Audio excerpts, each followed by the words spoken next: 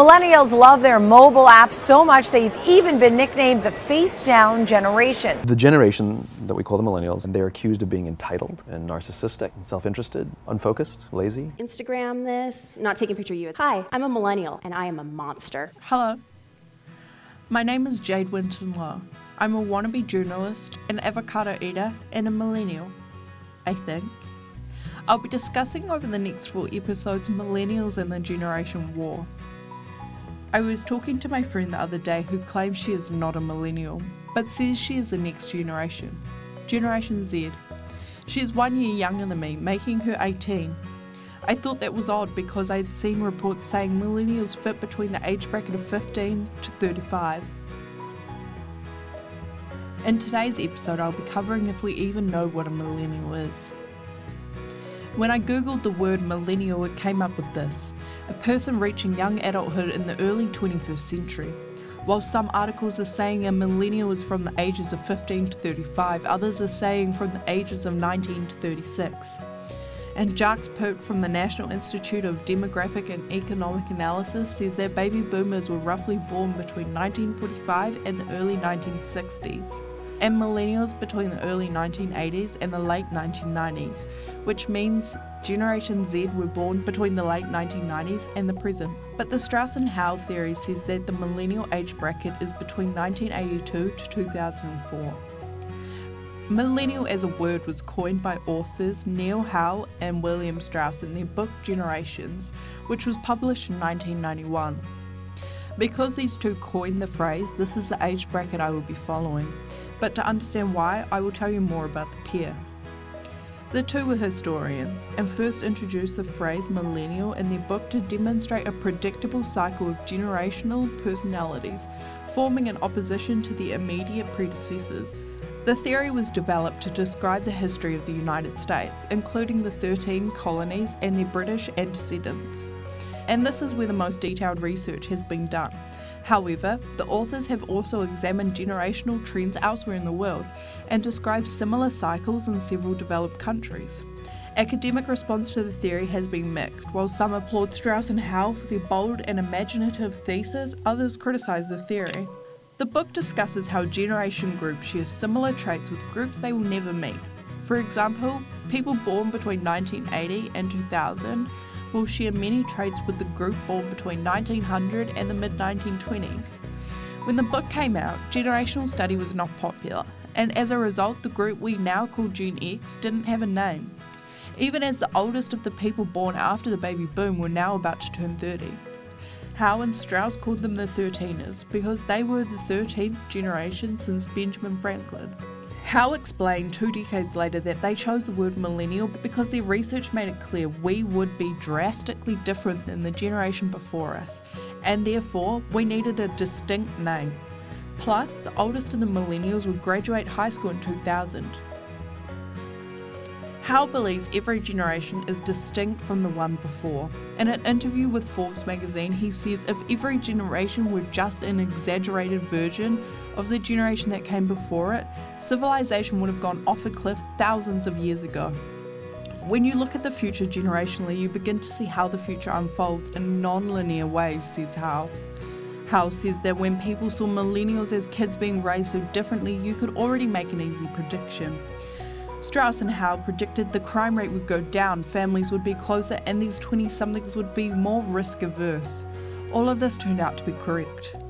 Among scholars, the term millennial began to take off in 1998, with its use in books peaking in the year 2000, but it didn't start being used in everyday life until the year 2013, and then, in the year 2015, the word millennial took off.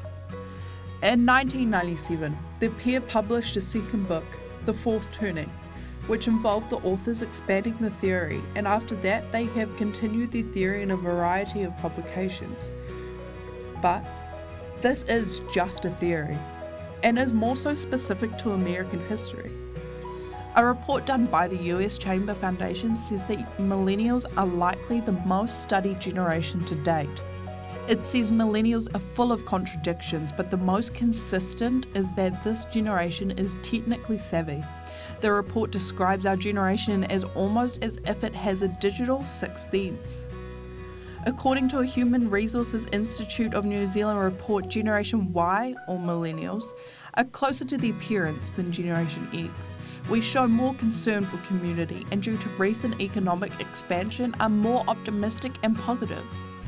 Apparently, as a result, we are generally more relaxed and confident in our abilities than previous generations.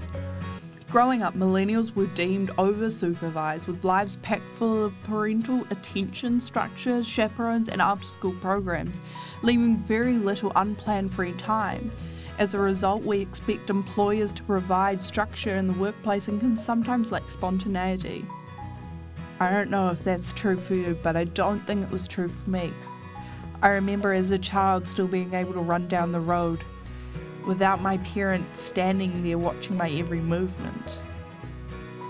Going to the dairy with my doll. Riding my bike on the road. But anyway, millennials like Generation X are highly educated and technologically savvy, seeing work that isn't a learning experience leading to something better as a dead end, and that we should avoid it. Millennials are sometimes referred to as the Y generation and are said to not be afraid to voice concerns and opinions or to question authority.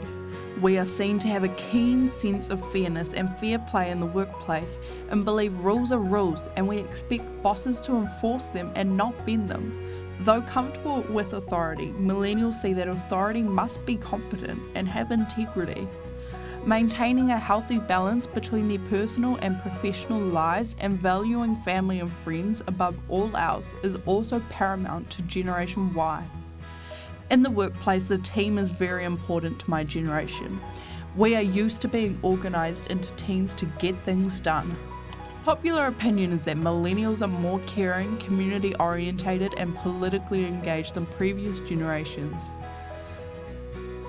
Millennials in the US master self-expression, with 75% creating a profile on social media, 20% posting a video of themselves online, 38% with 1 to 6 tattoos, and 23% with a piercing in some other place than an earlobe.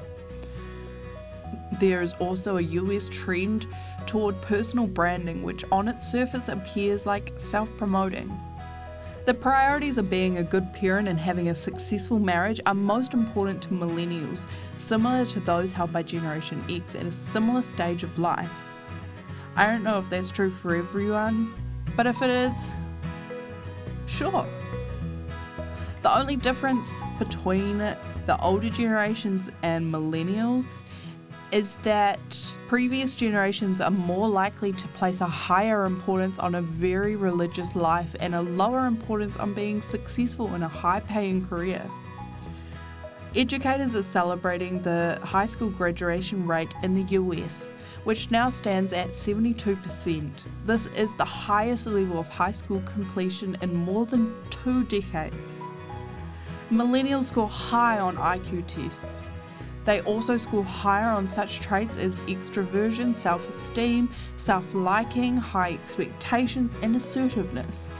These traits are often seen to lead to narcissism and entitlement. While 2/3 of US students predict they will perform in the top 20% of the population in their adult jobs, millennials are sizing up to be the most educated generation in history. We may be frowned upon, but we've got a lot going on. In the next episode, I'll be talking to a millennial and a baby boomer about the generation gap. Maybe we're not so different. Thank you for listening. I'm Jade, Winton-Lowe. I'll talk to you next week. You can find me on Twitter, Facebook, SoundCloud, email, and now officially on iTunes. Welcome to Campus Conversation. I'm Steve Simon. And I'm Fritzi Bodenheimer. Talking about this generation, Millennials Rising. Right now I want to welcome in Neil Howe, one of the co-authors of Millennials Rising. Because we're really viewing money as more digital and less physical. Millennials highly value interacting with their finances the way they do in every other aspect of their lives digitally. But no matter why, whatever is wrong with us, the main thing is that I get to talk about me. We know that engagement with social media and our cell phones releases a chemical called dopamine. You're feeling a little bit down or feeling a bit lonely, and so you send out 10 texts to 10 friends, you know, hi, hi, hi, hi, hi.